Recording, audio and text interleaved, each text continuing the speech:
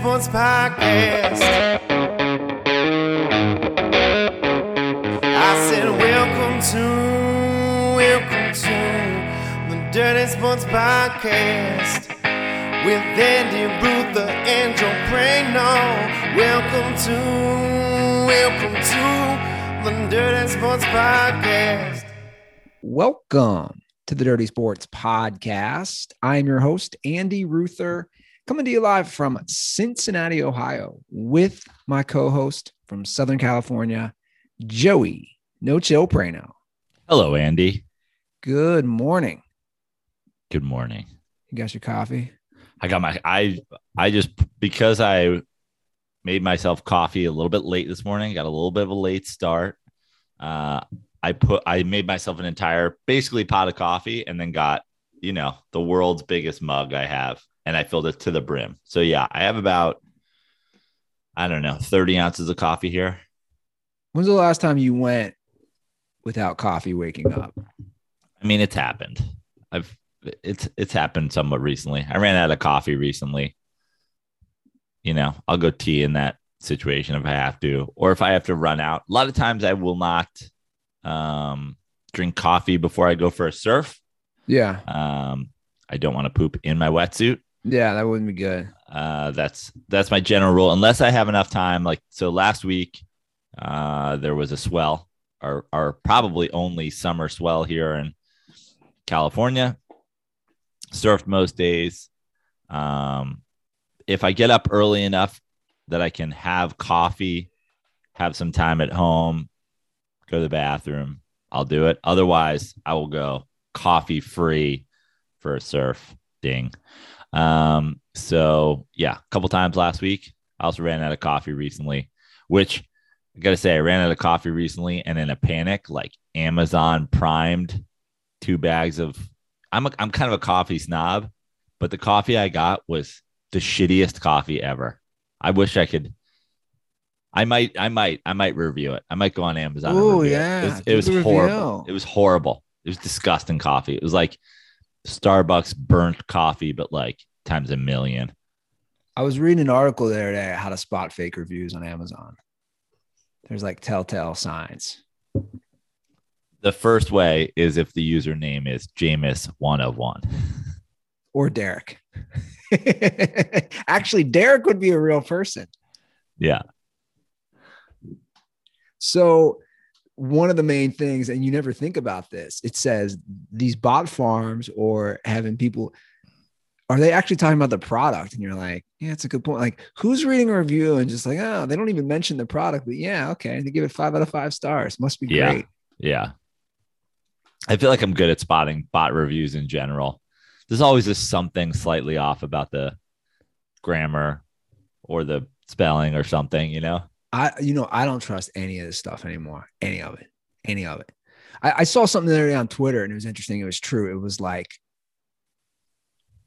you and I have talked about this, actually. I think Twitter, they want, not just Twitter, everything. They want division. They want arguing because it's clicks, it's engagement. And I saw something the other day. Somebody was like, wait a second.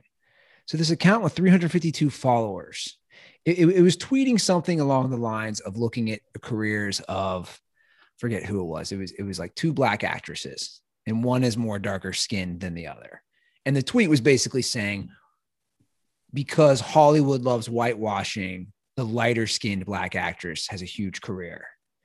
And I saw a comment underneath it, and somebody's like, I find this fascinating that somebody just randomly tweeted this out with 352 followers, and this thing has 350,000 likes. And I was like, they're like, Twitter is pushing this so people can argue and debate this. And like, I see that, and I think it's tough to not disagree that they would do that. Don't you think? Right. Yeah. Also, I've talked about it, right? Like how we're like, how did this account with 40 followers get 1 million views on something? But also, I think in addition to pushing it, is like that's one of those things where it's like it's going to garner a response no matter what. And then once it, like I've noticed with all of these social media sites, you can do something in the second you can tell immediately if something's about to whatever, because like once it gets any sort of traction at all, then they go, oh, let's push this. Like, I don't even think the sites are smart enough to be like reading what's being said in these things. I think it's just saying like, it just sees, oh, it had triple the engagement of this person's usual tweets in the first 5 seconds. Let's just shove it on people. Yeah. Well, that's still regardless of content, you know what I mean? No, and you're probably right. That's still using like an algorithm though, to just get everybody going. Well, on a completely unrelated note, I just want to announce I currently own a home, so it's official. I mean, what kind of world do we live in? What kind of world do we live in where Andy Ruther is a homeowner? Which, by the way, we're gonna have this is the beginning of so much dirty sports content. You guys, I know we've joked about, calm Andy, he's Mr. Relax now. He's not freaking out. Oh man. The first thing that goes wrong in your home where you can't just like call a landlord, we are getting angry, fucking road rage Andy. They make people pay. You got to pay for your own septic. Fucking septic. I can see it fucking tomorrow. Do you guys even know what black mold is? Do you even fucking know? You know what, man? Illegal. It should be illegal to sell your house to black mold. We're going to have the rage Andy is going to come out so quickly the first time you have to deal with some homeowner shit. No, I don't Your think water so. heater goes, you're going to be in a fucking bell tower with a rifle. No, you know why? First of all, I don't think I will. These because motherfucking cucks with their fucking old ass water heater. Well, first of all, I bought a home warranty for the first year, so that would be covered. God forbid if something like that happened. Great example. Perfect example of what makes Andy Ruther snap. With the first thing that goes wrong that the warranty was like, that's not covered. You're gonna be like, why the fuck did I even buy a warranty? I don't think I will. I think because I'm so ignorant. This is such a new thing for me, and I know nothing about maintenance of a home. I'm going to be learning on the fly, right? Watching YouTube videos, reading, Googling. So this is, even the start. So I'm still at my parents' old house, which my brother bought, FYI, for anybody who's not watching on YouTube. So basically I'll be here this week. Occupy Greg Street. Yeah. It's Occupy Greg Street right now. So, cause I don't have internet. I don't get the keys till tomorrow. But like to start, like we're going to paint the whole inside of the house. By that, I mean, I am with some help. And it's just like, that'll be funny because my painting experience is limited to you watching Jesus do it in Venice. Basically. And helping my dad on the outside of the house a couple of years ago. So like, this is all going to be just a learning curve. I don't think I'm going to freak out though. I have joked a lot with my girlfriend. This annoys her. I keep saying we're going to make a smoke room, just like a room where people go to get high. She's like, you're not making a smoke room. And then like the point she gets annoyed. You're not doing a smoke room. I'm like, we got some room in the house. Let's make a smoke room. You're not doing a smoke room. How many bedrooms do you guys have? 4. Wow. Quality of life. Yeah, man. Although the housing market is insane. We are in an HOA, and I've seen things recently. Do not get in an HOA because people go nuts. That was another Twitter thing that blew up. I don't know if you saw. You are in an HOA. I am. Oh yeah, here we go. Andy Ruther snap situation for sure. The first time a Karen comes over and tells you something about your fucking lawn, you're gonna be like, "Can I talk about white women on the podcast for a minute?" No yard signs. Well, I knew that. I actually like that. No yard signs, but hey, it comes with some benefits. Got a community pool, got a community little tennis court, pickleball, basketball hoop. Might have to take down some of the kids in the basketball hoop, some of the neighborhood kids. But yeah, my goal is next week. My goal is to get everything because we got a lot of stuff happening this week with the house. So my goal is next week to do the first Dirty Sports from there.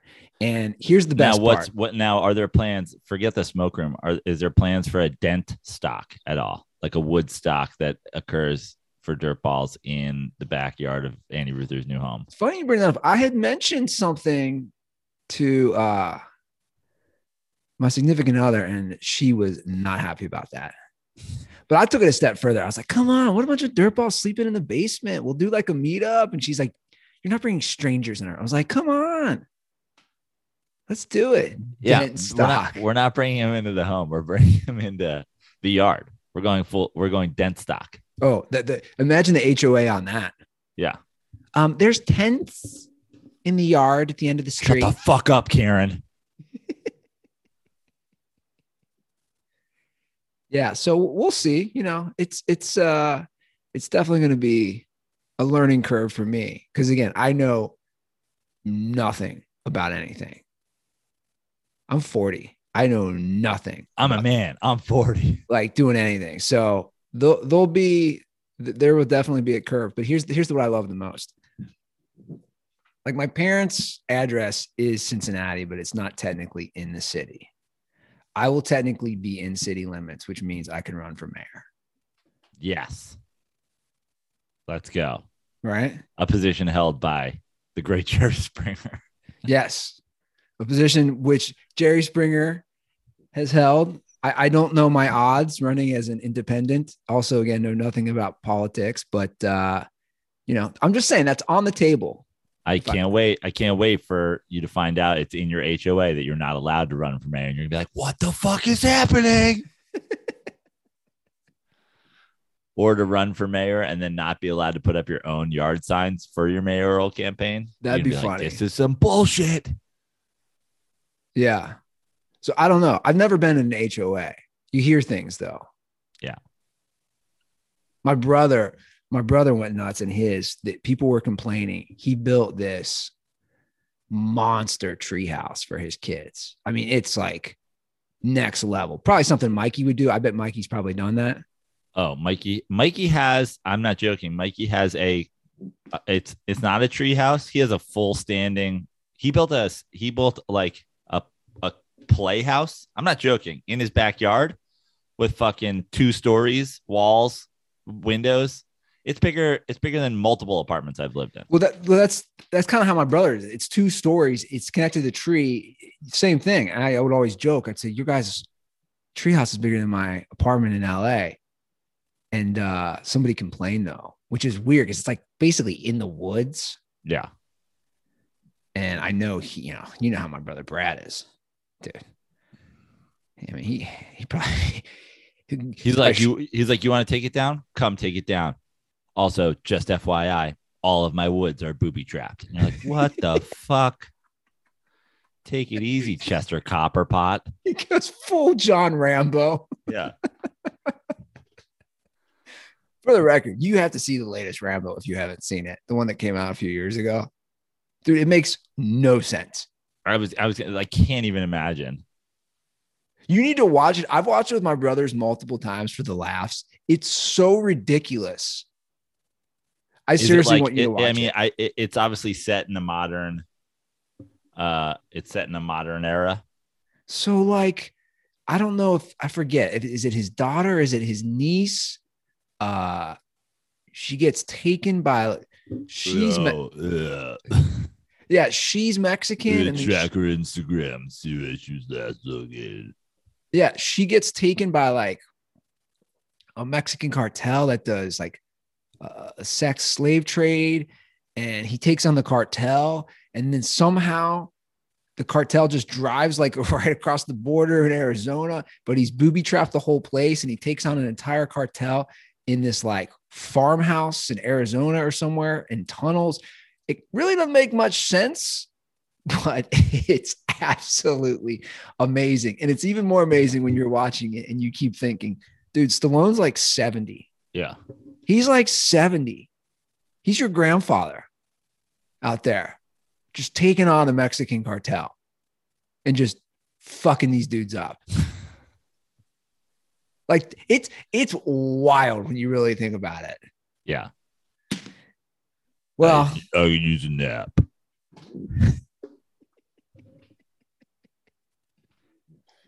Well, we've hit that time of year. We're waiting around for football. We're in the days of baseball. We do have some quasi NBA news. Okay. Let's go. We're on week 4 of the Kevin Durant trade. Saga. Yeah, whatever you want to call it. I saw Kevin Durant to the Celtics today. Yeah, that's what I was bringing Is that the up. rumor? Okay. Well, not to everything's set. Woj did a Woj bomb. Woj bomb. He did a Woj bomb at. Don't worry, I got Woj bombs in the woods. It's gonna be okay. So he did it at 2:31 a.m. Eastern time. That was his tweet. Which again, I didn't see. I saw one of those Instagram posts where they, just put up a picture and then picture. I assume that's probably what it was based on. But what was Woj's bomb? What did he say? He says that ESPN sources, as Brooklyn Nets star Kevin Durant's trade request approaches its 4th week, the Boston Celtics have emerged among teams engaged in talks on a possible deal. And if you actually read the story, the Celtics are no closer than any other team. So it was kind of a clickbait Woj bomb, in my opinion. What do the Celtics need Kevin Durant for? They just got Gallinari. What are you gonna do? You're gonna have two of the same guys? Two Spider-Man pointing meme? Come on, you already have the Gallo. Well, it sounds like obviously Jaylen Brown would be one of the main guys in that deal. Jason Tatum is not on the trading block at all. Yeah. But the Celtics also have tons of unprotected first-round picks. Yeah, that they can offer. But we'll see. Personally, I'm just like on these guys, on the KDs and the Kyries. My thought, I'm just like burnt out. I just don't care. Does that make sense? Like, I don't have interest. Dude, you guys want to be traded all the time. Every year you get unhappy. My energy for excitement just isn't there. To be honest, I see this and I'm just like, whatever.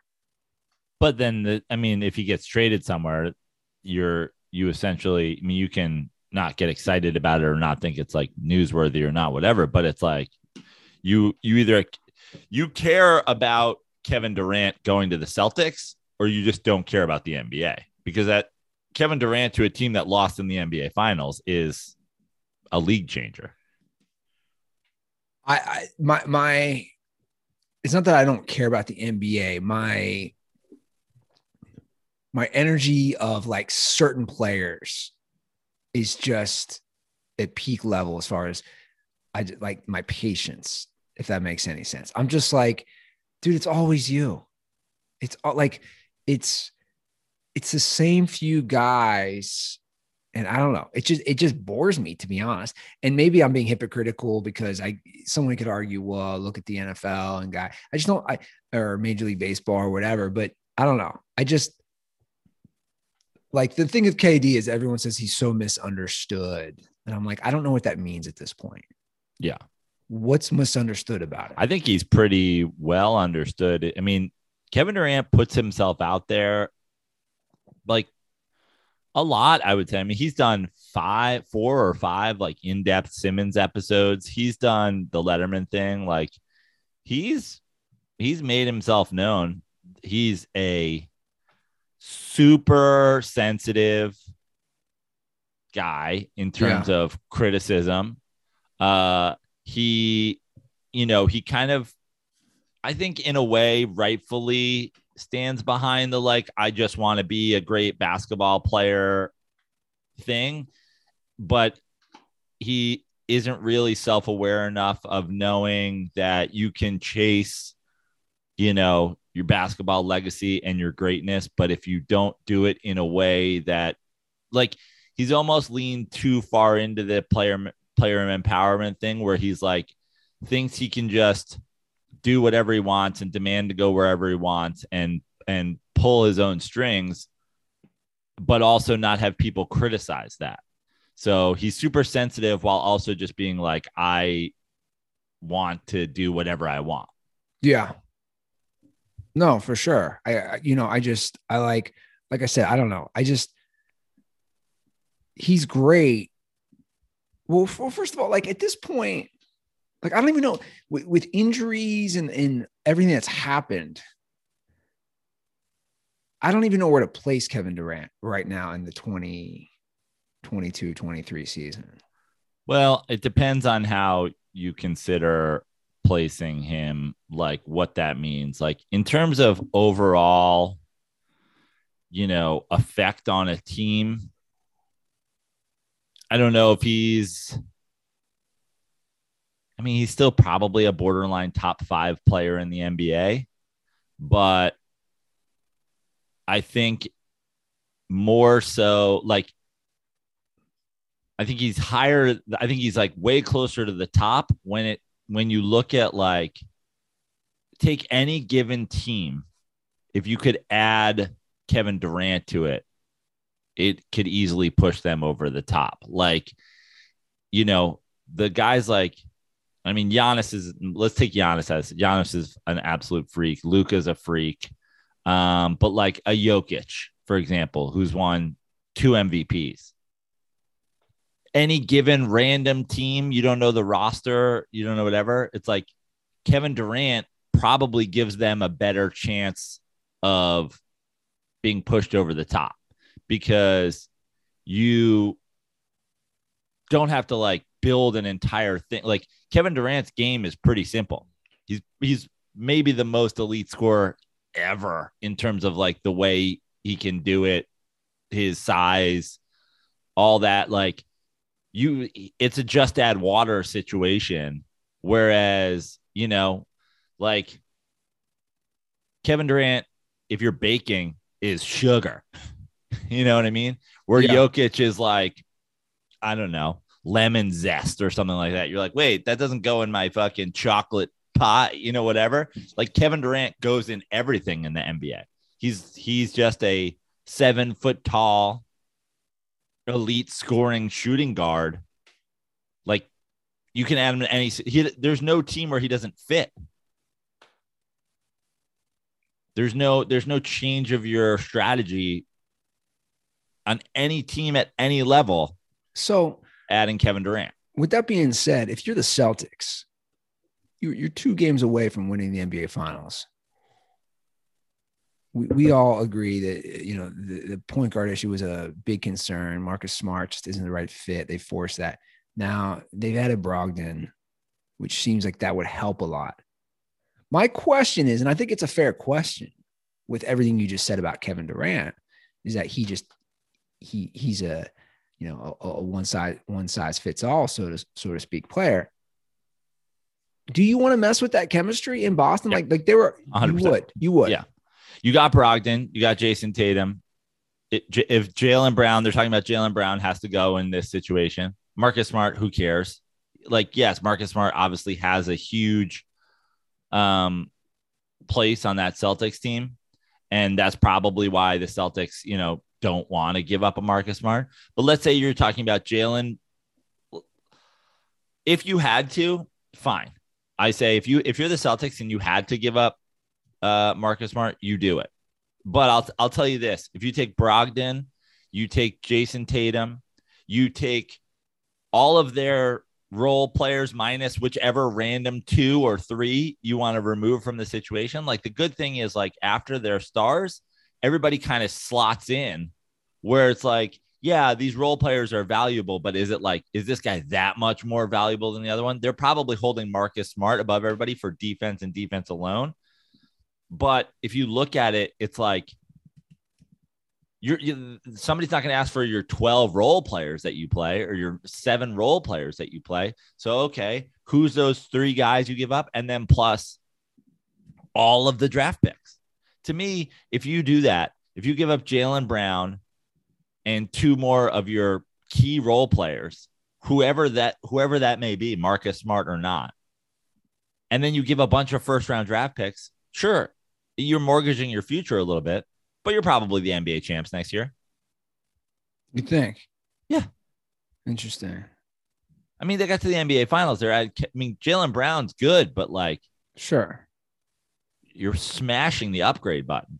Yeah, no, for sure. I just, I do believe in team chemistry, and I think that matters. I know what you're saying, but you look at all these teams, how they kind of fit the pieces together like a puzzle, and usually that's kind of how everything plays out, right? Because you have guys who fit and they know their role. I just didn't know if throwing that wrench of Kevin Durant would kind of fuck everything up.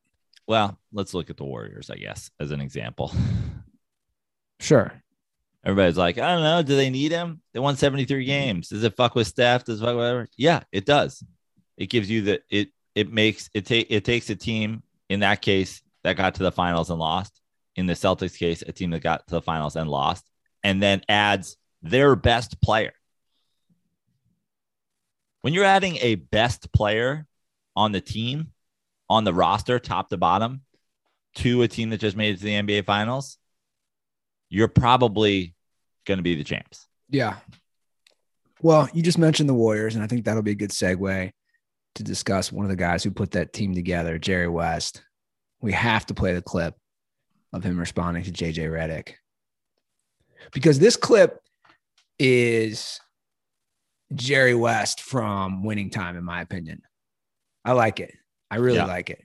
So JJ Redick, I don't know, a month or two ago, was on one of those ESPN shows, and he basically it's like he's been following Barry McCockiner, because he took a straight Barry McCockiner line when they were discussing Bob Cousy having 29 assists one game, saying that he was guarded by plumbers and firemen. Right. Which is like straight out of the McCockiner playbook. Right. Because he always says plumbers. Yeah. And honestly, I feel like it's offensive to firemen that he threw firemen in there. Like firemen are firemen have to carry like 150 pounds of stuff. Like plumbers and postmen. Is that what you meant to say? Plumbers and, mail carriers, plumbers and, fry cooks, firemen. What are you talking about? There are no firemen in the NBA. Bob Cousy's not getting buckets on firemen. Yeah. I mean, they're sliding down poles. They're athletic. Yeah. You ever slid down a fire pole? Yeah. Have you done it? Of course. Yeah. Something you do when you're a kid. I don't know if I have. Oh, they took us to the firehouse when we were kids. You went to explore. You got to go down the pole. That's what I'm going to do. And you just gave me a new idea. Forget the smoke room, getting a fire pole in the new house. We're going to just Ghostbuster style. Go straight down into the basement from the kitchen. I got it all figured out.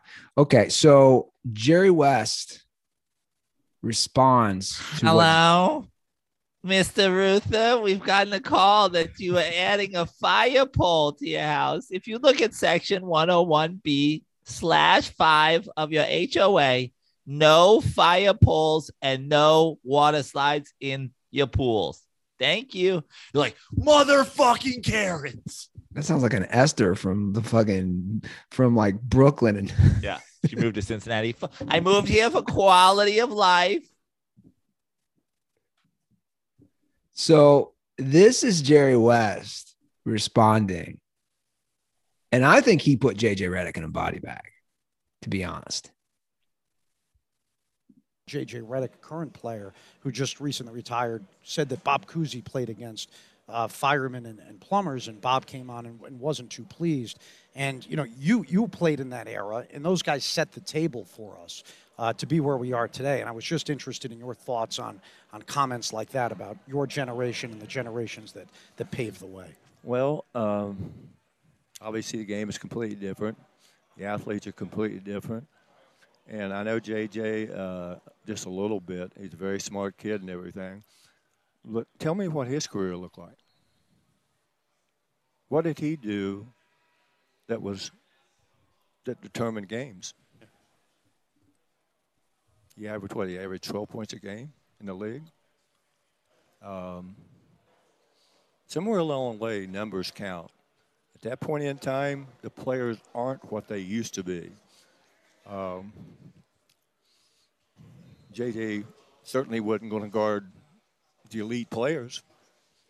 And so you can nitpick anyone. And I'm not, the only reason I'm talking about him is because he was not an elite player, but he was a very good player. But he had a place on the team because of his ability to shoot the ball. I mean, he just owned you. Like, it's true. Like, dude, I understand what JJ Redick is saying, and I also understand what Jerry West is saying. He's just like, look, man, you're a 12-point a game 3-point shooter. Well, bounced- that's my take on it. Stop. You're both right. Yeah. You're both right. Jerry West can be upset that JJ Redick is the guy who's talking about it.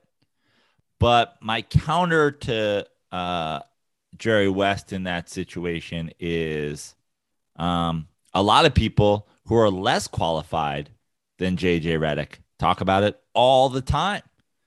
Barry McCockiner talks about it. We talk about it. Skip Bayless talks about it. Shannon Sharp, who played tight end in the NFL, talks about it. Nick Wright talks about it. Colin Cowherd talks about it. Fucking Draymond Green talks about it. Like, a lot of people who are, not guys who are elite NBA players talk about it. And the other thing is about elite NBA players, I feel like the worst takes I've heard of all time end up coming from the Dwayne Wades and the Barkleys and the Scottie Pippins and the whatever. You take these guys who are just top 50 players of all time, and you're just like, hey, whatever all-star. Dwayne Wade's like, oh, I've got Kobe 2 all time, and you're like, excuse me? No, Excuse I me? agree. I agree. I think those guys. Well, I think those guys have such bad takes. Kobe's number one as far as the bad takes, both with players and non-players. I mean, Charles Barkley. I think he still has Kobe above LeBron James. Right. It's these guys. I think it's because they're too close. It's too close to home for them for some reason because they all played together. I agree. But the bottom line is JJ Redick is a smart guy.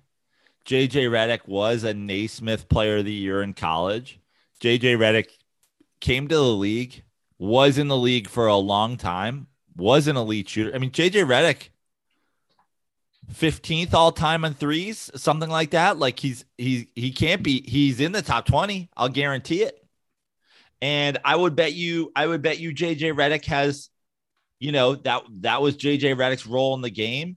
I bet you JJ Redick is surrounded by elite players when it comes to threes made in his career. But that was his role. He's 16th all time.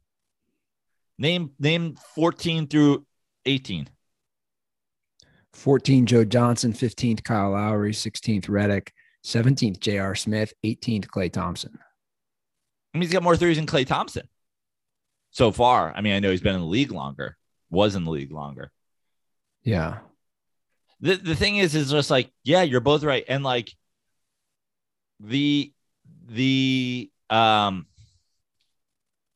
Jerry West, I know, is a guy who, wants, like, Jerry West would have been better off being like, don't compare eras. If I had played in the 3-point era, this is what my career would have looked like. Well, I know he starts boasting. I've never seen him get, confident because I think he might say it. Let me finish the clip real quick. But those players at that era, and again, that was when I started to see the difference in athleticism. My era, I was an athlete way before my time. I had a huge vertical. Probably no one in the league was much faster than me. And certainly the competitive part of it, I would put myself among any player that played the game today also. Winning is all that matters. That's what drove me. And I subtly got better every year. We didn't have the facilities to get better. We had to work in the summers to support our family. But AJ should be very thankful that he's made as much money as he's made. And Bob Cousy, who I played against a couple of years, not very long, I just think it's very disrespectful myself. Well, I do think that's interesting too. Like, and this is an argument that's brought up: the facilities, the access to health and nutrition and weight training. Sure. No one's saying Yeah. that. No, like that. That's the thing I don't really like. I mean, can we just talk about just generally, and this goes through eras, like throughout, is like the black athlete, then let alone the international athlete, let alone like what, like how many guys, how many of the top 10 guys in the league are European?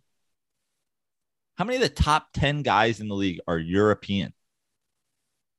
Like we're acting like, I mean, you're also talking about, I mean, Bob Cousy's on Bill Russell team. Like Bill Russell's a tall black man and he wins 11 championships in 13 years. I mean, it's because he was playing against firemen and fucking, again, not firemen. He was playing against fucking postal workers and fry cooks. Like also Jerry West. Jerry West, there's clips of Jerry West in color, man. You're from a different era that you had a couple years crossover of Bob Cousy. Like the basketball looks like a bowling ball on film. They hadn't even figured out how to like get fresh basketballs every game. They're playing with like old ass, like the era changes. I'm not saying JJ Redick with all of the, you know, antiquated technology and whatever is an NBA MVP in the late 50s or whatever. But the bottom line is like, be self-aware how much better athletes are, how much better, and forget athletes in a natural sense, but just how much bigger and wider the pool of people is. So I've asked this before on our show, and I'll ask it again. Why is it that basketball is the only sport where we do this? Like we do these long era comparisons. You really don't see that in baseball and football. You really don't. Now we discuss obviously quarterbacks and players from different eras, but we don't do it. Why is it only basketball where you do this? Because you don't hear people bringing up a Ray Lewis versus a Mike Singletary. Do you know what I'm saying? Like you just don't hear that. Yeah. We only do it with basketball. And my question is why? I have no idea. But isn't that kind of interesting that we never do that? No one's ever comparing Joe Montana to Joe Burrow. Right. I think and by the way, the internet is, people do that shit all the time. Like I saw somebody the other day that I forget. I saw somebody on Twitter the other day arguing Baker Mayfield's stats so far are better than John Elway's. And I was just like, what the fuck are we talking about, dude? Like more yards. Like, John Elway went to fucking 6 Super Bowls or whatever, 5 Super Bowls. Like, what the fuck are we talking about? But I think the thing about the NBA is baseball's been going on for so long. There's a million eras, you know, people always talk about like the pre-war era, the post-war era. Then you have fucking the free agency, integration, free agency, whatever. Football is basically the Super Bowl era. That's the last 50 something years. You know what I mean?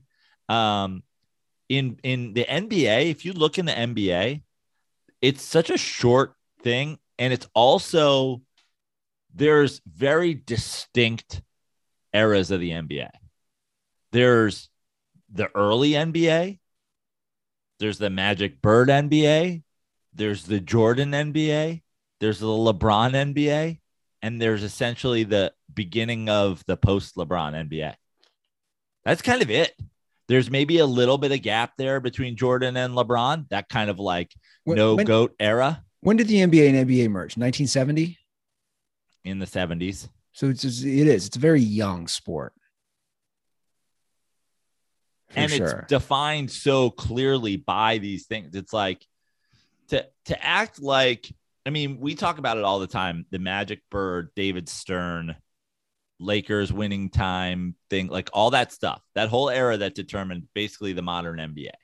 Televised, color televised, live basketball, 2 guys, the rivalry, East Coast, West Coast, the whole thing, the David Stern era, essentially, that we see at the end of the season 1 of Winning Time. This is, you know, David Stern sees the future and brings the league into the future with the help of those 2 guys and owners and whatever. To act like basketball before that wasn't prehistoric is kind of offensive to what the modern game, what those guys did for the modern game. You're playing non-live, if televised at all NBA games. Like, how is again, and if you look at the league now, which is obviously majority black, forget the very modern move to it expanding into Europe and other countries. But if you just look at the quality of athlete that joins the NBA in the 90s and beyond, after the Bird Magic era makes it popular, like literally before that, how does a kid know? How does a young black athlete even know that that's a goal, that's something to strive for? Before that, they're like, "Am I going to be the world champion? Like, am I going to be the heavyweight champion of the world?" What's interesting is you see the numbers obviously go up significantly for young black athletes in basketball. Conversely, just shoot down in baseball.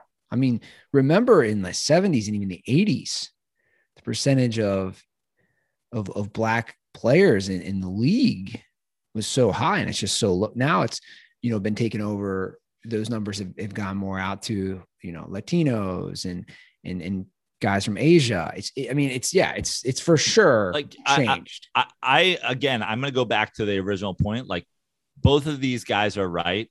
Jerry West is taking a shot at a guy who's like, okay, maybe, the role player shouldn't be the guy talking about this.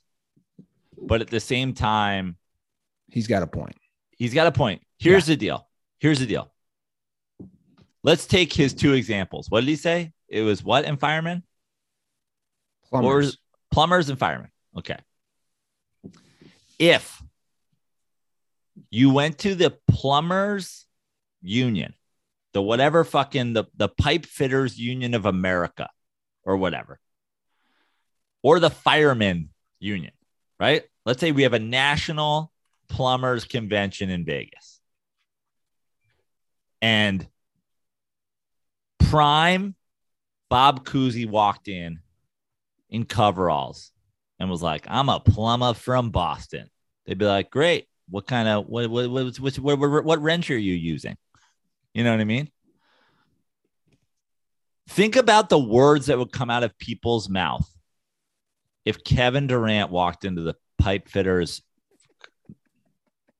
Guy be like, "Hey guys, I don't want to. Sorry to interrupt the meeting. An alien has walked into the building. You guys seen Avatar? There's a fucking Avatar here. Fucking this guy's. What are you, fucking 11 feet tall? What the fuck's happening here? How do you even fit? How do you even fit under a sink, guy? You just your fucking head under there." This is exactly what I was thinking. How's he fit anywhere? Yeah, no. So you ride the fire truck? How's that work? You stick your head out like fucking the worm in Busy World? What the fuck is happening here? It's like I guess you don't need a ladder, huh? You are the ladder. So the guys climb you to get in burning buildings? Is that what the fuck's happening? Giannis got the name the Greek Freak after accidentally walking into a fucking plumbers union meeting. Like, the freak is here.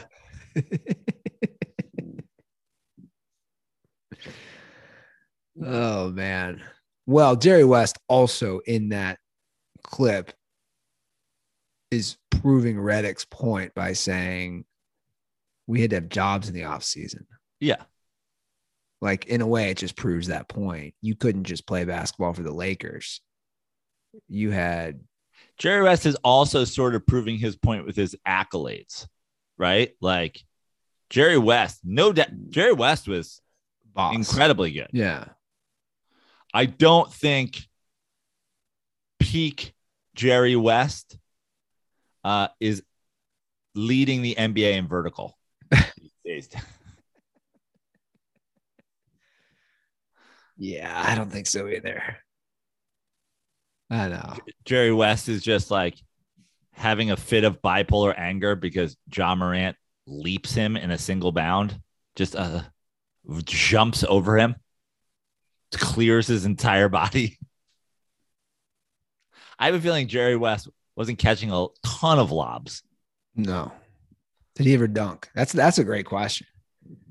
Do we have game film of Jerry West dunking? It just wasn't the game, man. It really wasn't. I'm not shitting on Jerry West as a player at all. And I'm not even shitting on, you can only compete against the guys you can compete against. I'm not shitting on Bob Cousy. But let's not act like it's not a whole different world. Sure. No, it is. It's a completely different world. To me, it's the equivalent of like kids with technology. Look how savvy. I'm around it all the time with my nephews and nieces. Look how savvy, Joe, these kids are with technology. Yeah. Jerry West is meanwhile like, I don't know. Let's not disrespect the rotary phone. I mean, before that, you had to call an operator and she had to plug you into a thing. I mean, it was a pretty big deal to just be spinning the dial. It's like, hey, I have a computer that's more advanced than the first rocket ship in my pocket now. So I don't know, miss me with dial tones. Sure. No, 100%. All right. Well, let's transition to some NFL talk. First, before we do that, XFL talk, because I want to place a gentleman's bet with you here. Okay. The XFL announced its 8 new cities. Has the XFL already what iteration of the XFL is this? 2? 3. Right. It came and went again once, didn't it? Already come and go? The pandemic killed it. They started the 2020 year. That was the iteration 2.0. This will be 3. I would argue the fact that the pandemic killed it is a sign that it's not like all these sports leagues are built on their TV deals. Everybody was locked at home, desperate for more content, and you guys couldn't. Well, they didn't play. No, they didn't play. They just stopped playing. Right. Got it. Because of contact tracing and everything. So there's 8 cities that'll have teams. Remember, this is being pushed by The Rock, who's spearheading all this. So these are the cities. 3 from Texas: Houston, San Antonio, and Arlington. The other 5 will be Orlando, Las Vegas, Seattle, St. Louis, and Washington, D.C. Currently,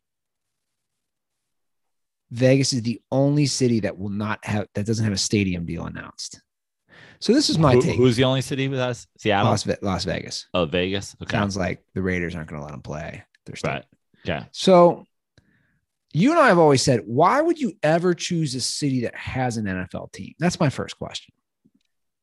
So because it's Texas. And I think that's why they're doing 3 out of the 8 in Texas. Yeah. Because they sell out high school football games there. And because people in Texas find the NBA to be, those guys don't play any defense. They're just so lazy. I don't like all this dribble, shoot a 3-pointer.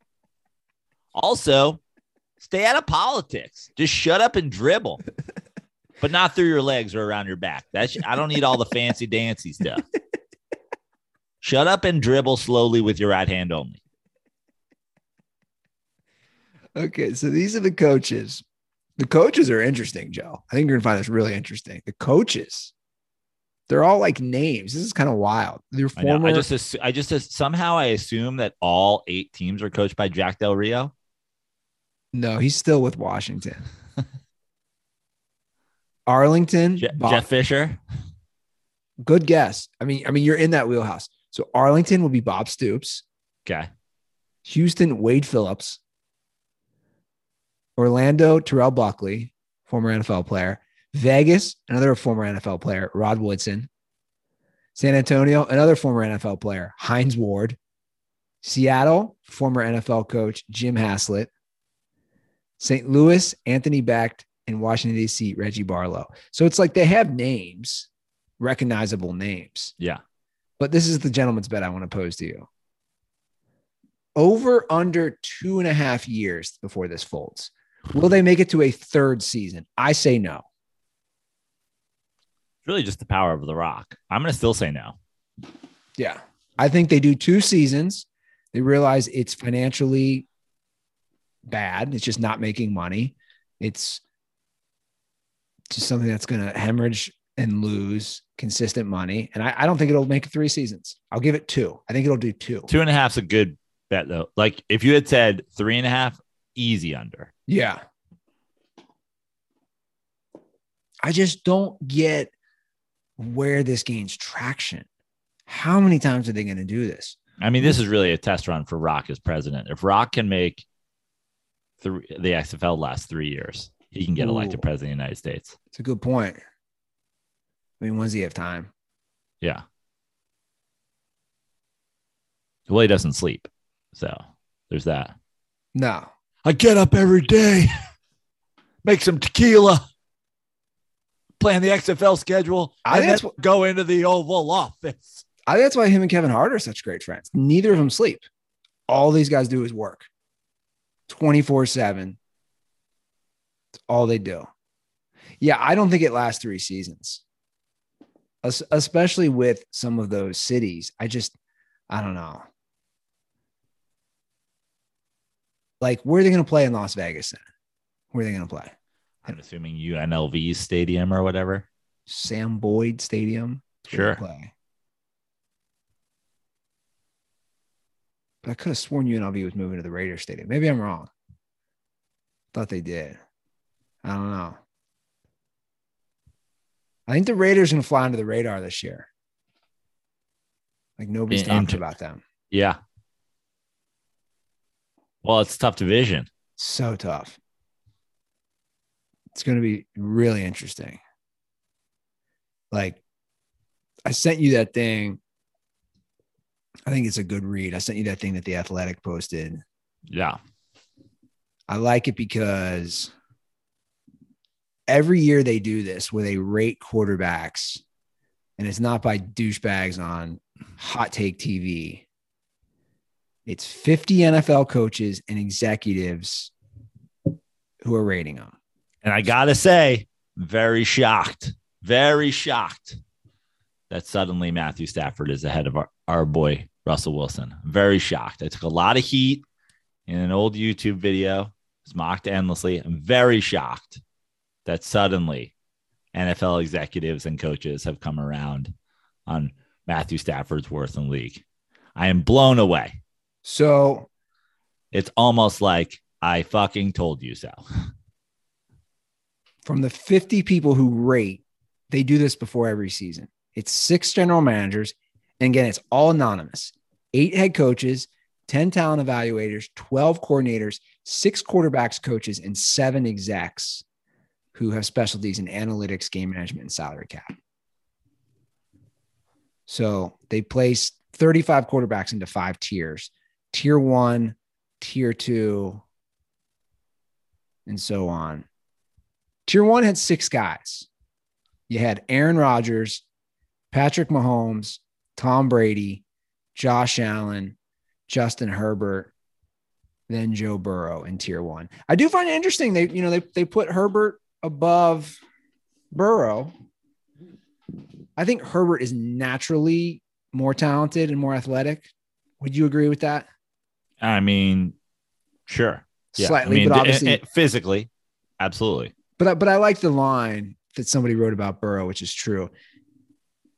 Somebody is quoted as saying, he took the worst offensive line ever to the Super Bowl. Like there's never been a worse offensive line that's made it to a Super Bowl, which again is kudos to Joe Burrow on that. I mean, again, I think that tier is absolutely like, that's what they're saying. This tier it's kind of like put on whoever's team. These are the elite quarterbacks in the league. And honestly, I know, listen, I'm a Brady hater, but like they did rank them like in order. It's not just, they didn't just do tiers. They did 1, 2, 3. It's like, we're just at no point, no one, am I constantly going to be the first guy who's like, I mean, at some point we've got to have Tom Brady. Like right now, if you called the Bucs and you were like, we'll give you Justin, we'll take Tom Brady. You give us Justin Herbert. They're going to take the deal, right? They're taking Herbert over Brady.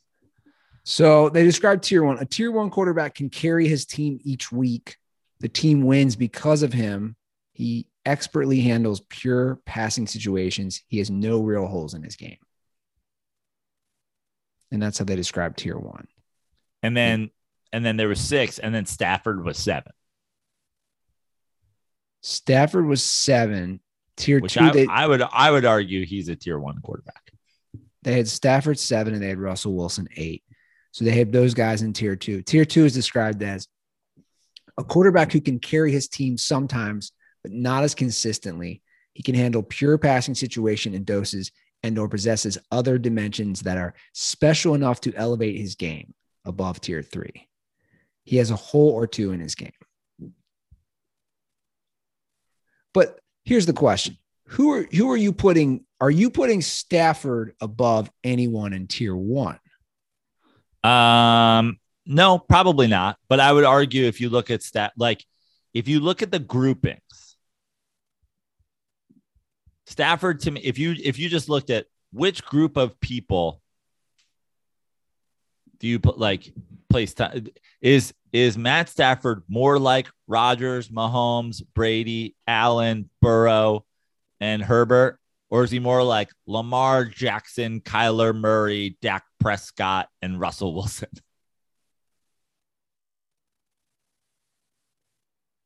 Well, I think consistency might be his issue. Right. Which you could say and I would like to see, I would like to see how his consistency over his 1 year in LA compares to his consistency playing in Detroit. I mean, he had some bad, but he, he was streaky. He had some, he had some bad games where he's throwing 3-4 picks, like back to back. That's what I'm talking about as far as consistency. Yeah, you're not going to see that from Aaron Rodgers. You're just not. I mean, Patrick Mahomes took his lumps too last year. I don't know. It's interesting. It's a great, in my opinion, indicator of how well the quarterbacks are playing just in the modern game. I mean, I have no problem with this list for the record, and it just shows how competitive it is. And I think the middle to the bottom of the list gets a little bit sloppy and gets a little bit too into whatever. To me, again, and listen, part of this is I know that these guys are all experts and whatever, and that's great, but I'm totally confident in how I judge these guys. And I'm not surprised suddenly execs and quarterback coaches and whatever suddenly see Matthew Stafford, above a lot of guys that 2 years ago, I was being called a lispy retard on the internet for claiming he was better than. But I think that the top part of this list, when you're breaking down how, when you say the elite tier of quarterbacks are these guys, I'm like, yeah, that's the elite tier of quarterbacks. But where's Kirk Cousins? 13 or something like that. Where did they have Kirk Cousins? They had him at no.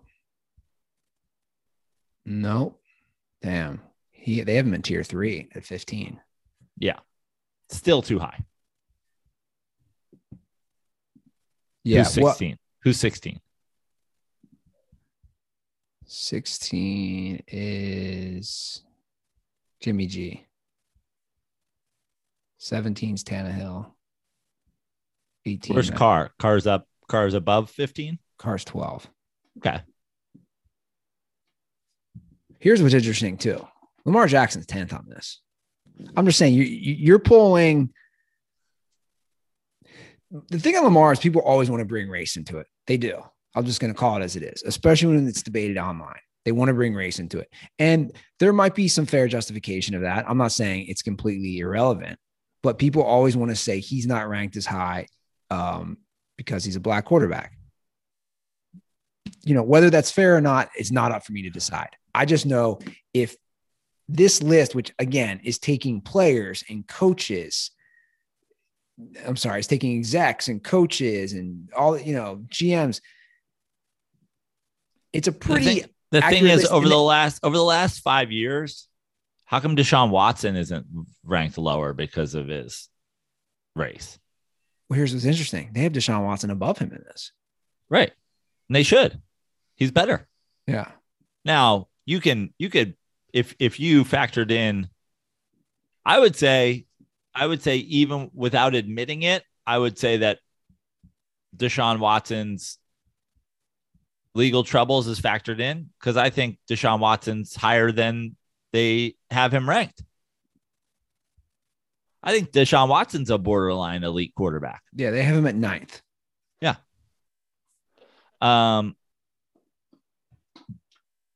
But through the years, people have always talked about how great Deshaun Watson is. And how Russell come? Wilson. Yeah.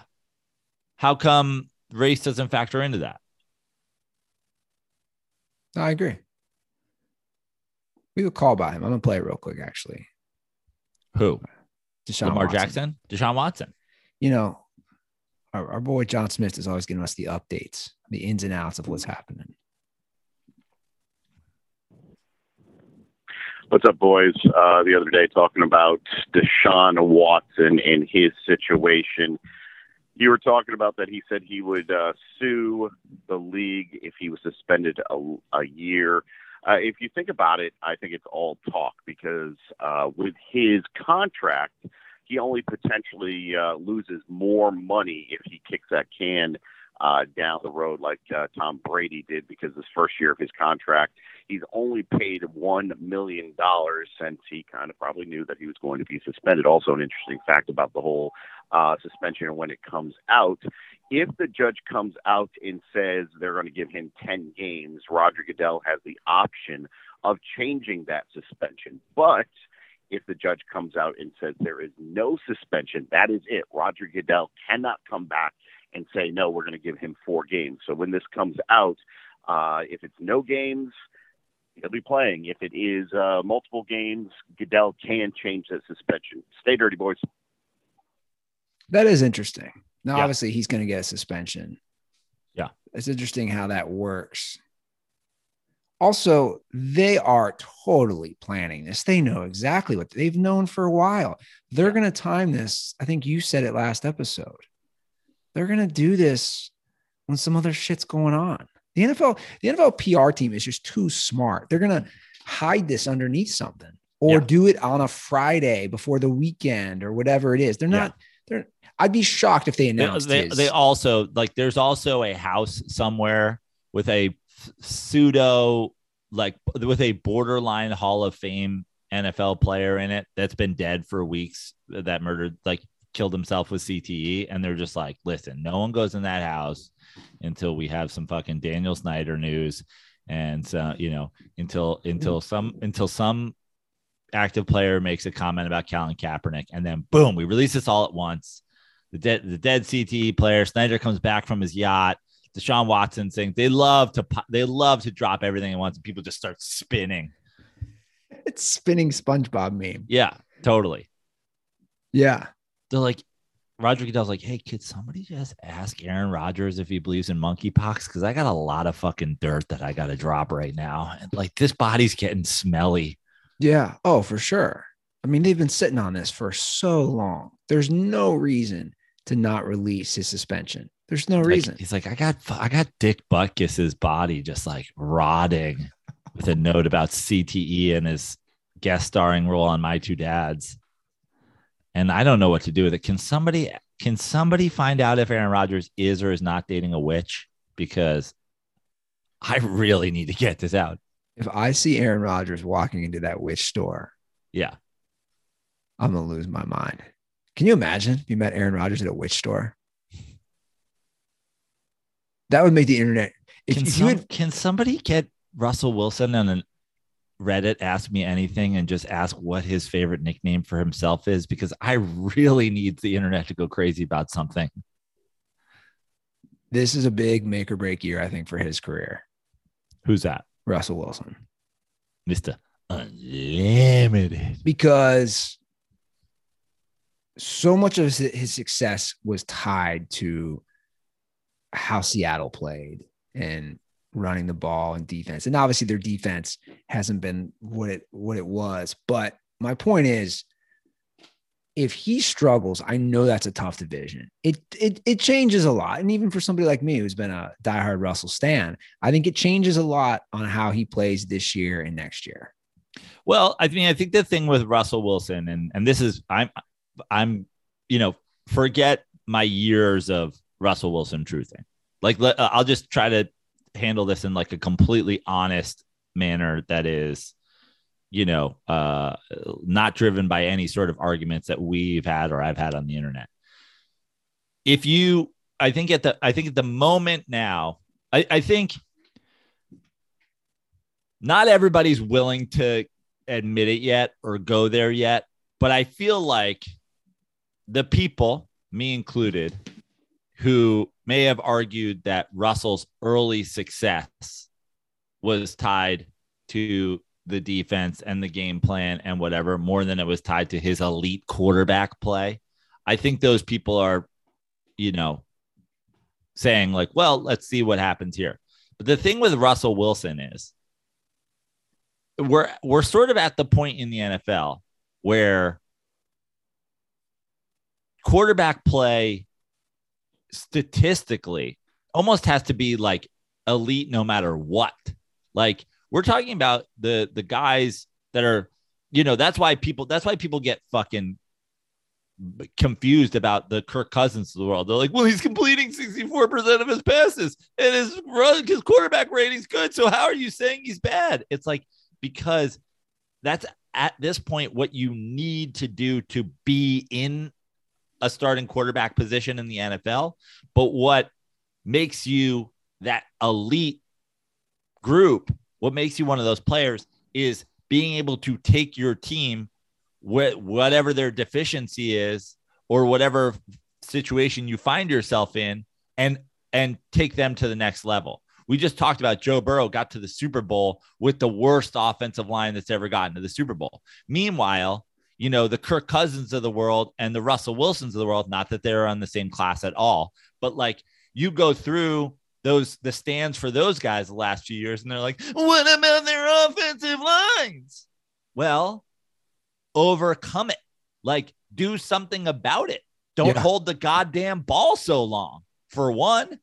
So I think right now what's happening with Russell Wilson is, you're put on a team built in the same way that your team was built when you had success in Seattle, which is Denver has had a good defense for the, I wouldn't even say recent history, like the like pretty lengthy past here.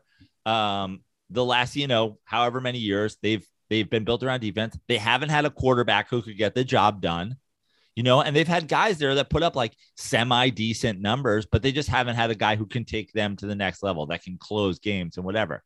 So the thing about Russell Wilson right now is like, Russell Wilson's going to come in and play really well. Russell Wilson is going to win some games against some teams that are like, oh my God, Russell Wilson and the Broncos beat the Chiefs. This is crazy. It's like, that's going to happen in the AFC West. That's absolutely going to happen. Those teams are all going to beat up on each other. The Chiefs aren't winning fucking 15 games, but the simple fact of the matter is here, Russell Wilson winning a wild card, or, getting the Broncos in a wild card spot, that's a nice start. But like, you're going to a new team. They trade everybody for you. They've got a defense. If you're not playing in a conference championship game, the Russell Wilson truthers are sort of like, okay, and what? Like, to me, it's like, I think for the people out there who are just like the Russell Wilson stands, I mean, it's kind of like a Super Bowl appearance in the rest of his career, or the me's of the world have kind of been proven right of like, okay, if you have a top 5 defense, you can get there, but otherwise, what? Yeah. Because I think right now, if you say, and obviously he's new to the league and has a lot to prove, but if you look at the Justin Herberts of the world or the Josh Allens of the world, if you give those guys a top 5 defense, if you tell me right now, just the Los Angeles Chargers defense is going to be a top 5 defense in the league, They make I'll the say, Super Bowl. yeah, or the AFC Championship game at the absolute minimum. Yeah, for sure. No, for sure. Which, by the way, is what Russell Wilson did early on in his career. But now, what are the Broncos' weapons going to be like? What are the Broncos' defenses going to be like? And the bottom line is, let's say the Broncos' defense is like, if the Broncos' defense is 9th in the league this year, and Russell Wilson loses a wild card game, I don't know, man. Like,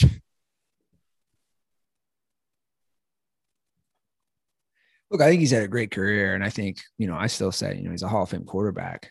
yeah, sure. Based on what.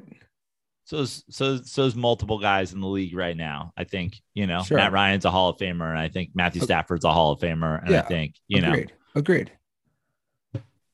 So the NFL is launching a new service that they announced today, NFL Plus. It's a new platform solely for mobile phones and tablets. I don't really fully understand this. And it's for in-market games and nationally televised games. So if you want to subscribe to NFL Plus, you can only watch it on your phone or tablet. And again, it's only for in-market games or nationally televised games. So if you live in Cleveland, you could watch a Browns game on Sunday, no other out-of-market games, only on your phone, only on your tablet. It's $4.99 a month for the regular package, and it's going to be $9.99 for the premium. I don't really get it. They're not setting the bar too high. Well, I think the thought process here from the NFL is everybody has, like, who doesn't have a TV, Joe, though? Who doesn't have a TV? This is for people who don't have a TV. Who doesn't have a TV? No, but here's what it is. Okay. The mobile thing now is obviously huge. So there's a lot of people, I'm sure, who are mobile only streaming. Like, first of all, the amount of people that I have to break the news to that you will get high def coverage with the fucking Miller Lite Cantenna. They're like, what? Like, the amount of people that don't know, and this goes, Bob Cousy and Jerry West remember, but like, you can plug an antenna into your TV and get honestly, better quality than cable, and it's happening faster. You don't have that stream delay. You don't even have a cable delay. You're watching it basically as it happens. The amount of people that don't know about antennas is wild, but forget that. You have these people who are mobile. Like, a lot of times I'll be mobile and I have the NFL ticket. Thank you, Mikey. On my phone, Sunday ticket. Right. Sure. And then the only game I can't watch is the one that's blacked out. The only game I can't watch is Sunday Night Football. So if I'm traveling, and then it's like, okay, well, I got to download the NBC Sports app, and then I got to use, somebody's cable password to log in, or I gotta, whatever. So I think what the NFL is thinking is there's however many people that are just dealing with this. And it's like, well, if it's 100,000 and we're charging $9, it's $1 million. It's just like a free $1 million. I know, but again, my thing is, are there that many people out there that are not going to view it on their TV? And Roger Goodell's quote is this: we're playing the long game. This is about establishing and learning relationships. We're not judging this on whether we bust through 500,000 subscribers in the first 5 months, he said. So it's like they're setting the bar low, and they're openly doing that. I think they're openly doing that also because the move from DirecTV to Apple TV, or whatever streaming service is going to get it. What's that going to do to people? are then people going to be like, oh, you know what? Fuck it. I have DirecTV still. I don't want to do that, but I want my local market game. So I need to find a way to pay for that without paying for this subscription. I think that they're just trying to say, and this happens to me with baseball.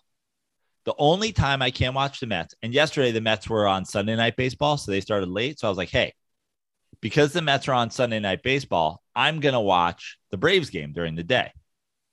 Couldn't watch the Braves game. Why? Playing at Los Angeles Angels.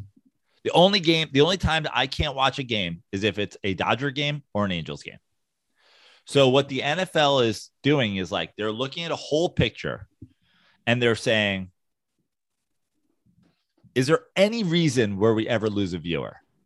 And some guy was like, well, listen, I know I'm a very small part of the population, but I don't own a television. I do everything via Twitch. And sometimes, hate to break it to you, but I cannot watch local games due to blackout. And they're like, how many of you do you think they're out there? He's like, well, I think more than you would imagine. And they're like, fuck it. Let's just start an app that covers you guys. Yeah. Where it might not even be a money-making venture. They just want to make sure every single person. And let me ask you another thing. Okay. Let's say, just put yourself like become, I don't know, LA Andy, where you're not just like in your cozy new HOA every Sunday watching games, but you fly back to LA on a Sunday morning. And it's your boy, Mr. Unlimited, and on the Broncos in a game against Justin Herbert's LA Chargers in an AFC West matchup. And you're in your Uber getting home and you're like, dude, it's I need to watch the end of this game. And right in that moment, you think I'm paying $4.99? Small Roger Goodell just pops on your shoulders. It's like for the rest of the year for $4.99 a month. Yeah. This could never happen to you again. You're like, fuck it, baby, Roger Goodell. I'm in. I mean, that is a very extenuating circumstance that you just tossed out there. But football is the only sport where people just panic and pay it, right? There's moments where I'll be like, fuck it, I'll pay this right now. Look, and they probably won't release the numbers, but yeah, I'd love to see that. I'd be fascinated to know how many people are going to pay $5 a month for just their in-market games. Again, not on a TV. Or maybe this is some sort of test. Like you said, this is the NFL's last deal with DirecTV. So it ends after this year. And we all know the NFL is getting major offers from Apple, from Google, from YouTube, same company, but like they're getting all these offers, Amazon, that'll be in the billions of dollars. I mean, it's wild. I saw this week, and I put this in the rundown. I don't have to really talk about it, but they have to say what they make because they're a public company. I mean, the Packers made $579 million in revenue just last year, and it breaks it down. Yeah. I mean, that's 1 year. Now, that doesn't include their expenses. I don't know what their expenses are. Sure. But it's definitely an extremely money-making venture when you are in the NFL. Absolutely. Dude, if I could go back in time, that's what I'd do.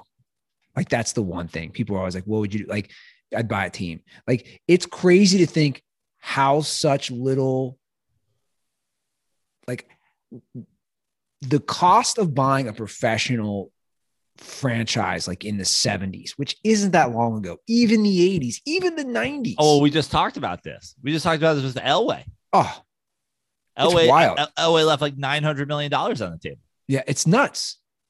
That's the 90s, man. Yeah. Just how much higher the value of these pro teams are the last 20 years. It's just insane. Yeah. I don't know. It's crazy. So we have some dirtball calls we should get to. Dirtball calls. We have some sitting in the queue. We'll start off with this one, non-sports related.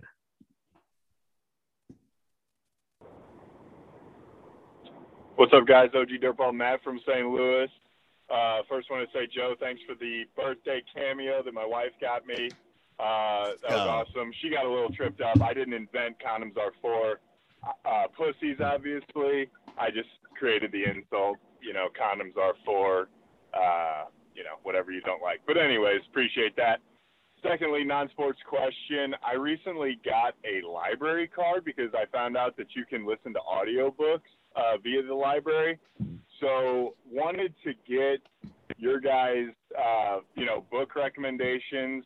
I know that's, Ruther's been on a book kick lately, but any books, sports or non-sports, that you guys would recommend or say, is a must read, would love to hear about it. So stay dirty. Appreciate it. Love you guys. Later.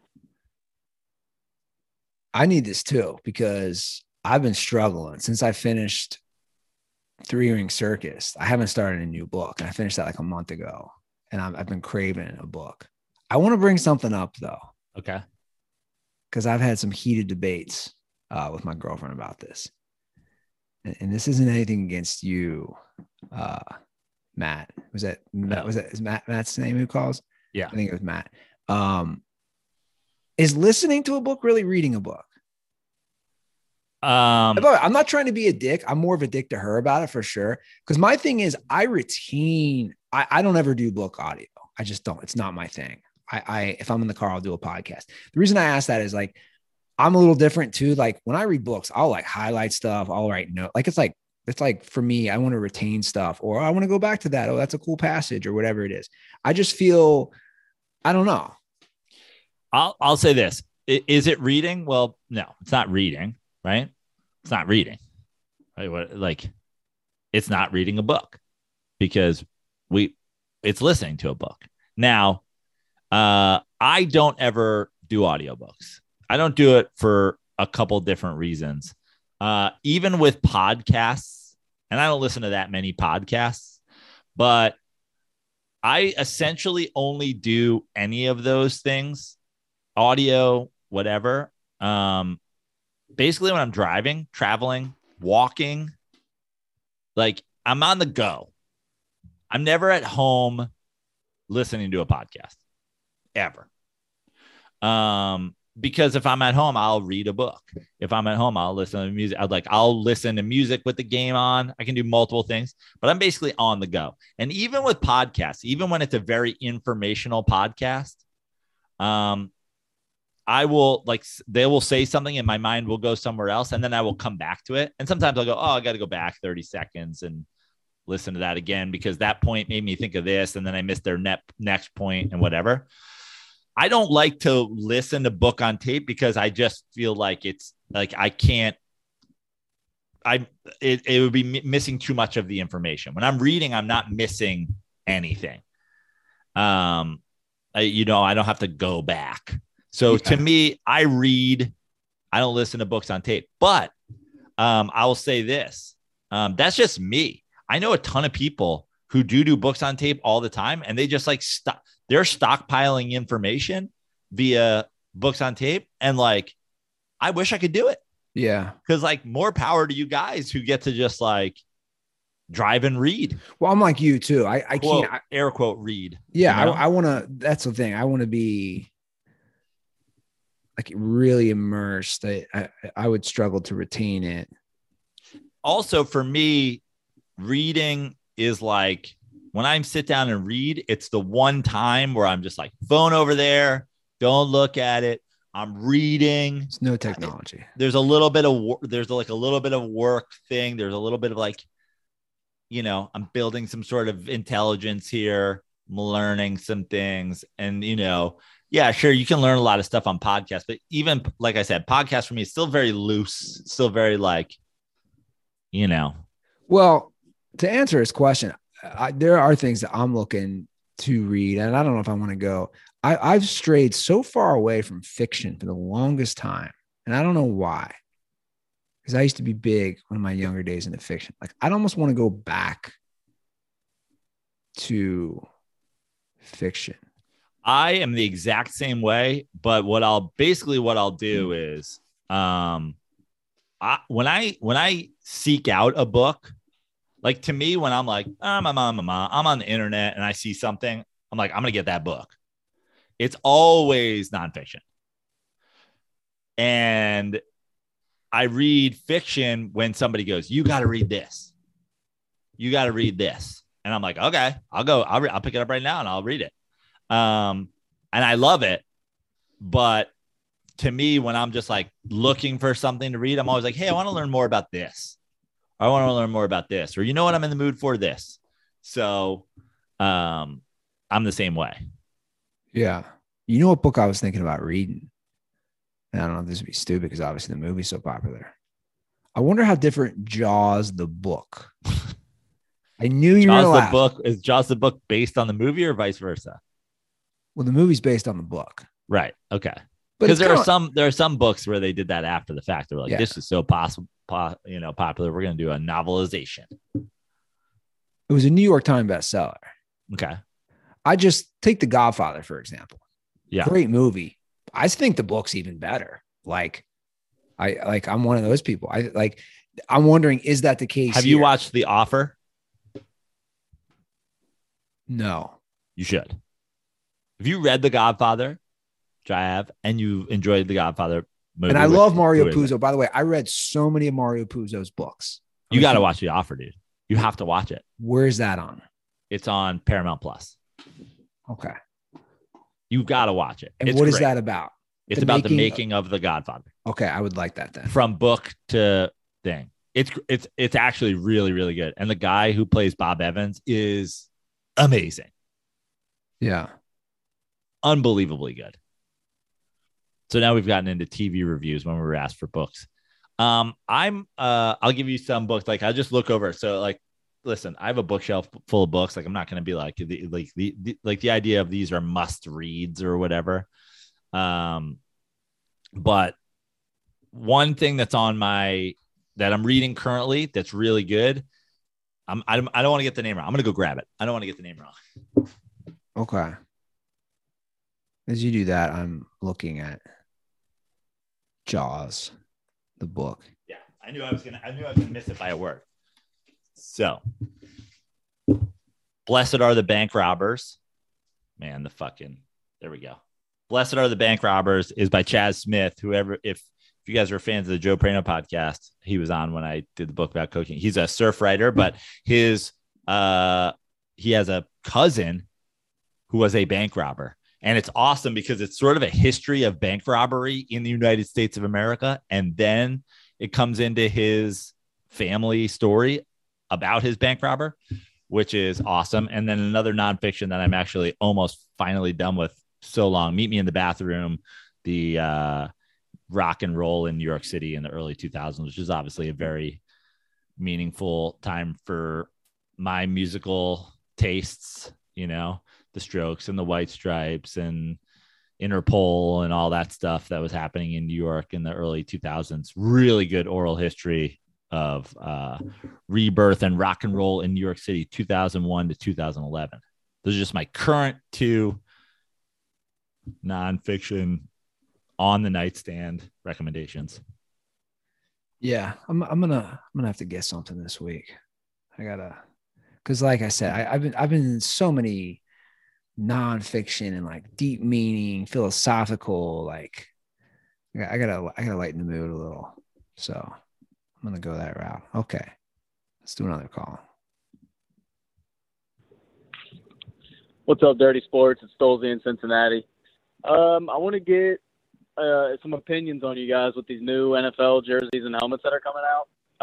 Obviously, as a guy from Cincinnati, I'm absolutely in love with the white tiger. I think it's going to look really good with the white jerseys, obviously, and I think it'll look good with the orange. I don't know how it's going to look with the black, but I want to know what you guys think about some of the other jerseys and whatnot. I think the Eagles got a new helmet, maybe a new jersey. New Orleans got a new helmet. So let me know what you guys think about that. And before I go, if you put Barry Larkin in New York, just imagine what he would be as opposed to Derek Jeter. I'll just leave it there. Stay dirty, boys. Shots fired to Jeter. Well, Barry Larkin's, let's start there. Barry Larkin's a great example of a guy who, first of all, he was a far better defensive player than Derek Jeter. his best offensive seasons shit on Derek Jeter's best offensive seasons. But the thing about Barry Larkin is like Cincinnati loved Barry Larkin. You know that. Yeah. But they didn't get to the point where they were more reasonable about it because listen, delusional fucking Reds fans weren't like, I'm going to the ballpark to see Barry Larkin, the key cornerstone for multiple championships. Like it didn't fucking like the championships have diluted so many Yankees fans that the Yankees, again, not to their benefit as an organization, not to their benefit at all, let Derek Jeter hang on way, way, way too long for the sole purpose of selling tickets and stockpiling Derek Jeter stockpiling career accolades. But a lot of guys like the Barry Larkins of the world don't get an opportunity to just play 5 extra years and stockpile singles while their team is shit just for the sole purpose of like, I don't know, the respect hat or whatever. So, I mean, you look at a guy whose peak at shortstop in Cal Ripken was significantly better than Derek Jeter's. I mean, there again, another MVP, another guy who in an MVP season, takes his team to the World Series. They moved Cal Ripken to third base, dude. The guy broke Lou Gehrig's consecutive game streak, and they're like, hey, man, you're just not as good as Mike Bordick. You're not as good at shortstop as Mike Bordick. Sure. I mean, you could say the face of listen, if you're an idiot, you could argue the face of the Yankees is Derek Jeter. It's not. Derek Jeter, I would argue, isn't a top 3, top 4, top 5 face of the Yankees of all time. The face of the Baltimore Orioles, historically, is Cal Ripken Jr. Sure. And they moved him for Mike Bordick because they were like, you're just not as good. The Yankees didn't move Derek Jeter for fucking A-Rod. Yeah. So to his question, I have a link that I put in the run. I don't know if you saw it on a lot of the new uniforms. The Bengals fans are going crazy over the all-white helmet. Yeah, which is cool. It's cool. Again, I still don't understand Tigers in Cincinnati at all, but it's cool. Like white Tigers are cool. Yeah. When you get past it, a Tiger has never set foot in Ohio. I've seen them at the Cincinnati Zoo. Yeah. Once you get past that fact, it's very cool. A white Tiger helmet. That's cool. So I'm looking. A lot of teams, looks like your even Giants new alternative. They're going to go back to the 80s, Navy helmet, the Giants, the LT era.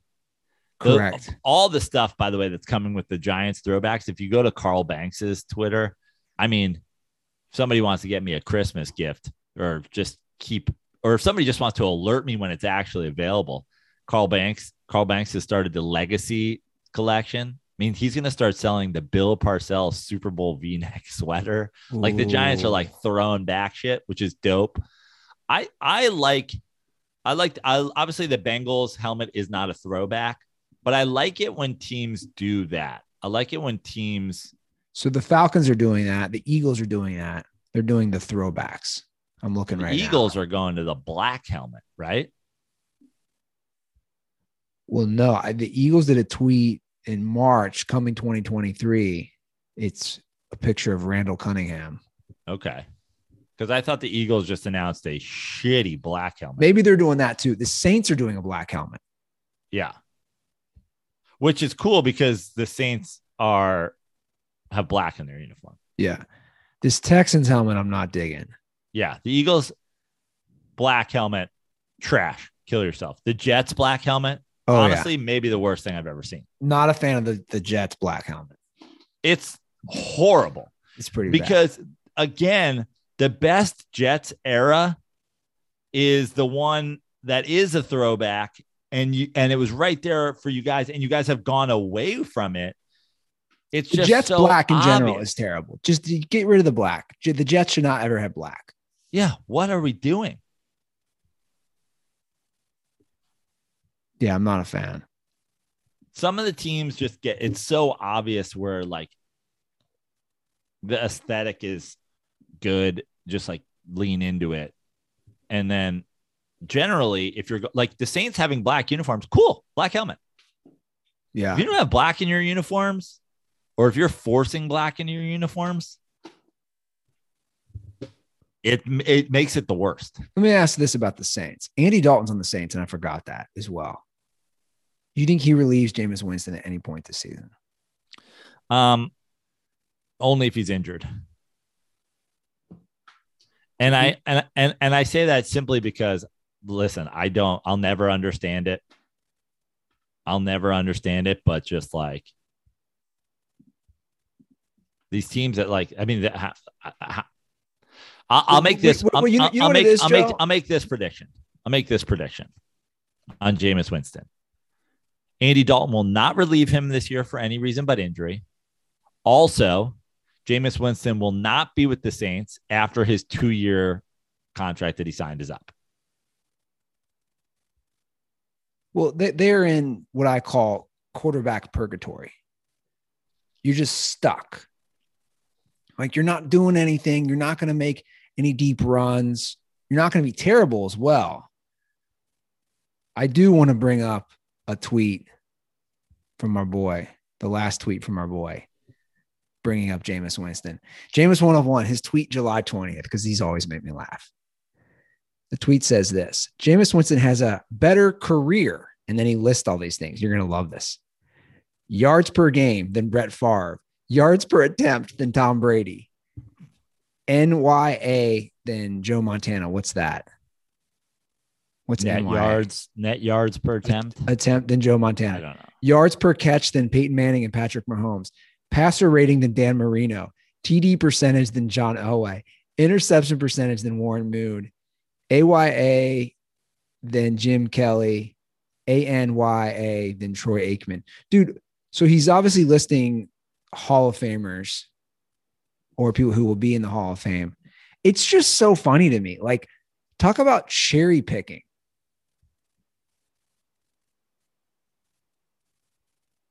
I mean, I would love a full medical, psychological diagnosis of this person.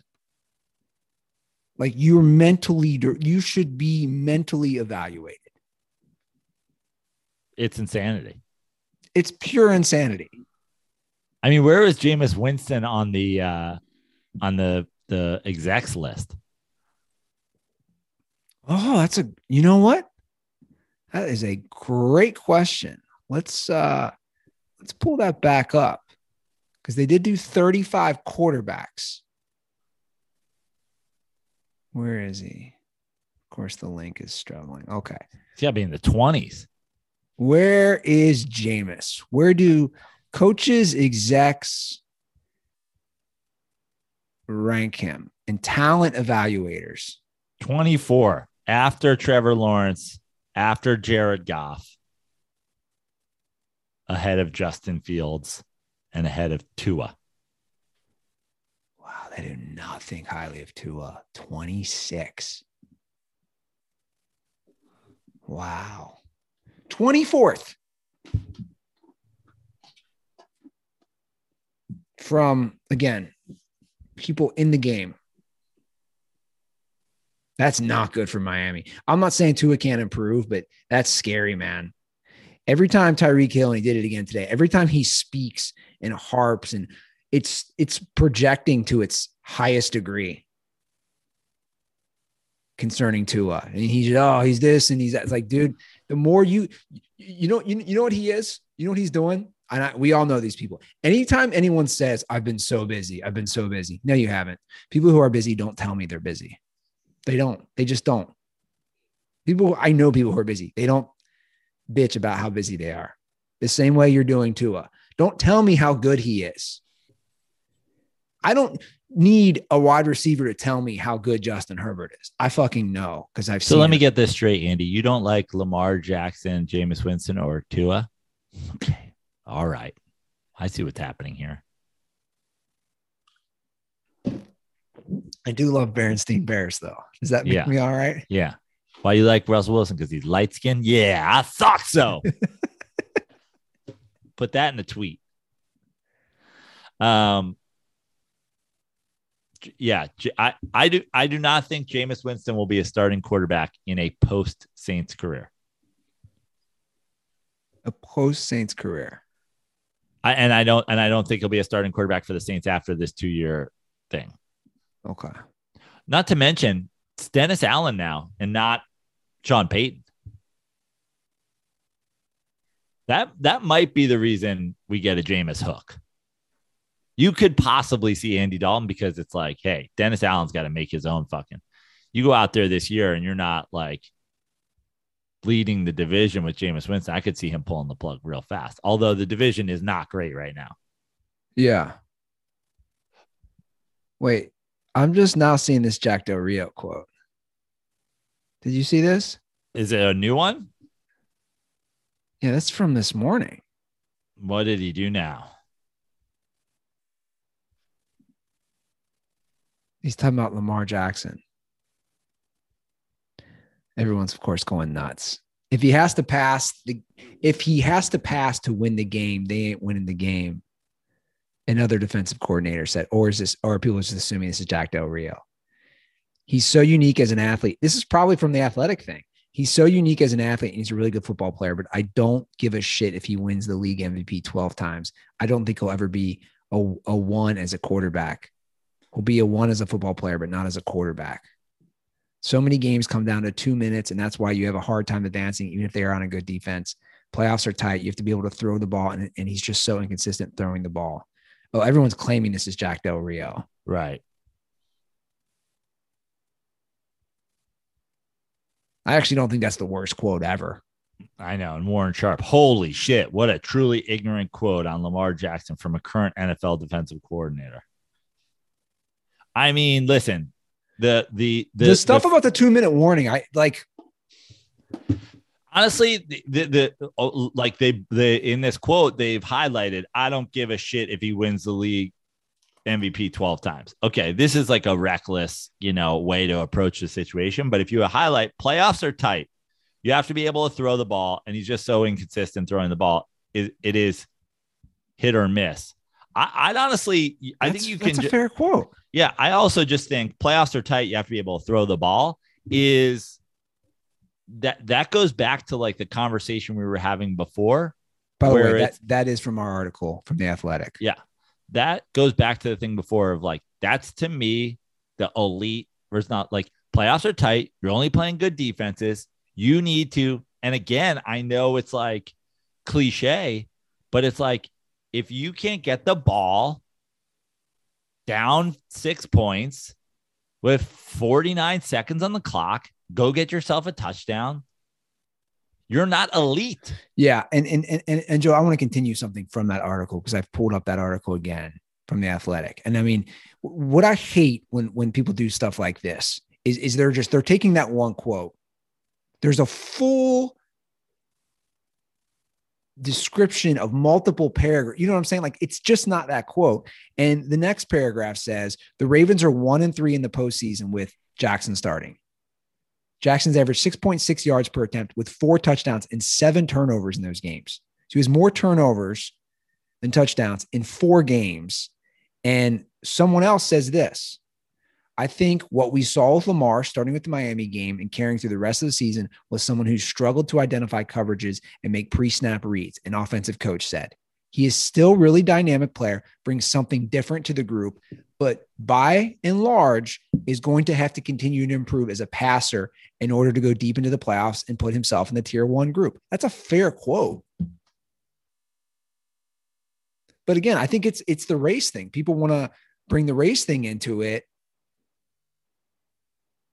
And I don't understand because nobody brings that with Patrick Mahomes, right? It's like that's the thing too, is like, how come, like, I'm of the opinion that Russell Wilson gets more leeway than he should. I would argue, again, I'm a Russell Wilson truther, but I would argue all of that about the playoffs and the pre-snap stuff and all that, you could say that about Russell Wilson, but no one does. And he's black. Yeah. I could argue you could say, hey, listen, when Russell Wilson had a top 5 defense, they would go to Super Bowls, but also put the ball in the hands at the end of the game. He also threw away one Super Bowl. He also had playoff games where he didn't convert a third down via pass for the whole fucking game. You also have playoffs where it has home games and he loses to backup quarterbacks and can't move the ball. Like, you could say all that, but no one does. And he's black. Like I said last week, this is also a big year for Lamar Jackson. Especially even if Deshaun Watson only plays half the season. Dude, you got 2 dogs in your division now. You got to play 4 times.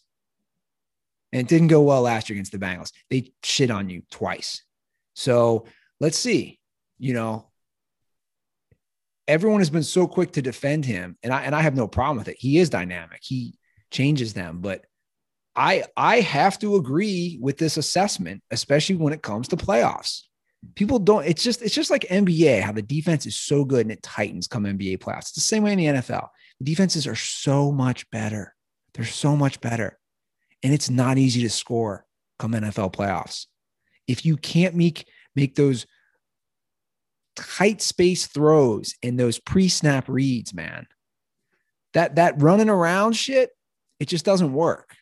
It just doesn't work come playoffs. It's listen, I'm a New York Giants fan and the world's foremost Eli Manning stan, but this is something again that basically in the Eli Manning heyday was always like the Twitter, the early days of Eli's obviously like pre-Twitter, but like those type of conversations, it was always like, Romo, look at the stats Romo's putting up. Look at what Romo's doing. Look at Romo. Look at what Romo's. Oh, Eli Manning can't hold Romo's fucking jock. It's like, hey man, regular seasons, when you get to play fucking bad teams and light them up are one thing, but come playoff time, what are you doing for me? I would argue the Manningham throw in the Super Bowl alone greater than Tony Romo's entire on-field football career. Yeah, I mean, when you're a quarterback, these are the things we're talking about, and it's like, again, we go back to Stafford. Suddenly, the execs have an appreciation for Matt Stafford because the execs finally saw him get into the playoffs. Well, he also drove. I mean, that final drive is the name of the fucking game. Yeah, that final drive he did against the Bengals was, I mean, Collinsworth said it on air. Like, this is something you're going to remember forever. That's the name of the game. That is a tier of quarterback. That's a tier of quarterback. That is a specific tier of quarterback. Do you have that in you in the playoffs? Sure. All right. Those are the calls for today. 310-359-8365. Give us a ring. We'll get to it. It's coming. It's right around the corner. We're already getting these QB discussions. Twitter's on fire. People are going back and forth. We'll be there sooner than later. Follow us on Twitter and Instagram at The Dirty Sports. You can follow me at Andy Ruther. Joe is on social media. Where can they follow you, Joe? Well, shout out to Matt. Was it Matt who called? Yeah. Cameo. Correct. I gave him props. His I believe it was his wife or his girlfriend gave him props for claiming condoms. I gave him props right back on the Cameo. Listen, basically, whatever you or your significant other or your best friend tell me to say, I'll fucking say it. I don't know. I'm not fact checking. We're not here to fact check. We're here to wish you a happy birthday and say whatever your wife wants. So if you want a Cameo, I'm still available on Cameo. I'm at Joe Prano on all social media, except for Twitter, where I'm at Fix Your Life. I've got some shows coming up. Go to joeprano.com for shows. But the two things that I'll ask you to keep your eye on is if you are in the greater Los Angeles area, August 25th, I've got a night of Joe Prano and friends at the Hollywood Improv in the Lab. So you can get your tickets now. go to Hollywood Improv website. I believe it's improv.com. Click on the Hollywood location, get tickets to that. I'll be doing a longer set. And then also just after that, the last week of August into the first weekend of September, August 29th to September 4th, I'll be at the Comedy Cellar in Las Vegas, Nevada. All righty. Good stuff. Thank you to everyone for supporting us. Love all the DMs. And if I haven't gotten back to you, I'm trying to get back to anybody who's DM'd Dirty Sports or myself. So check your DMs. I'll be getting back today and tomorrow on all those things. All right, guys. Have a great week. We'll be back in a few days. And as always, stay dirty.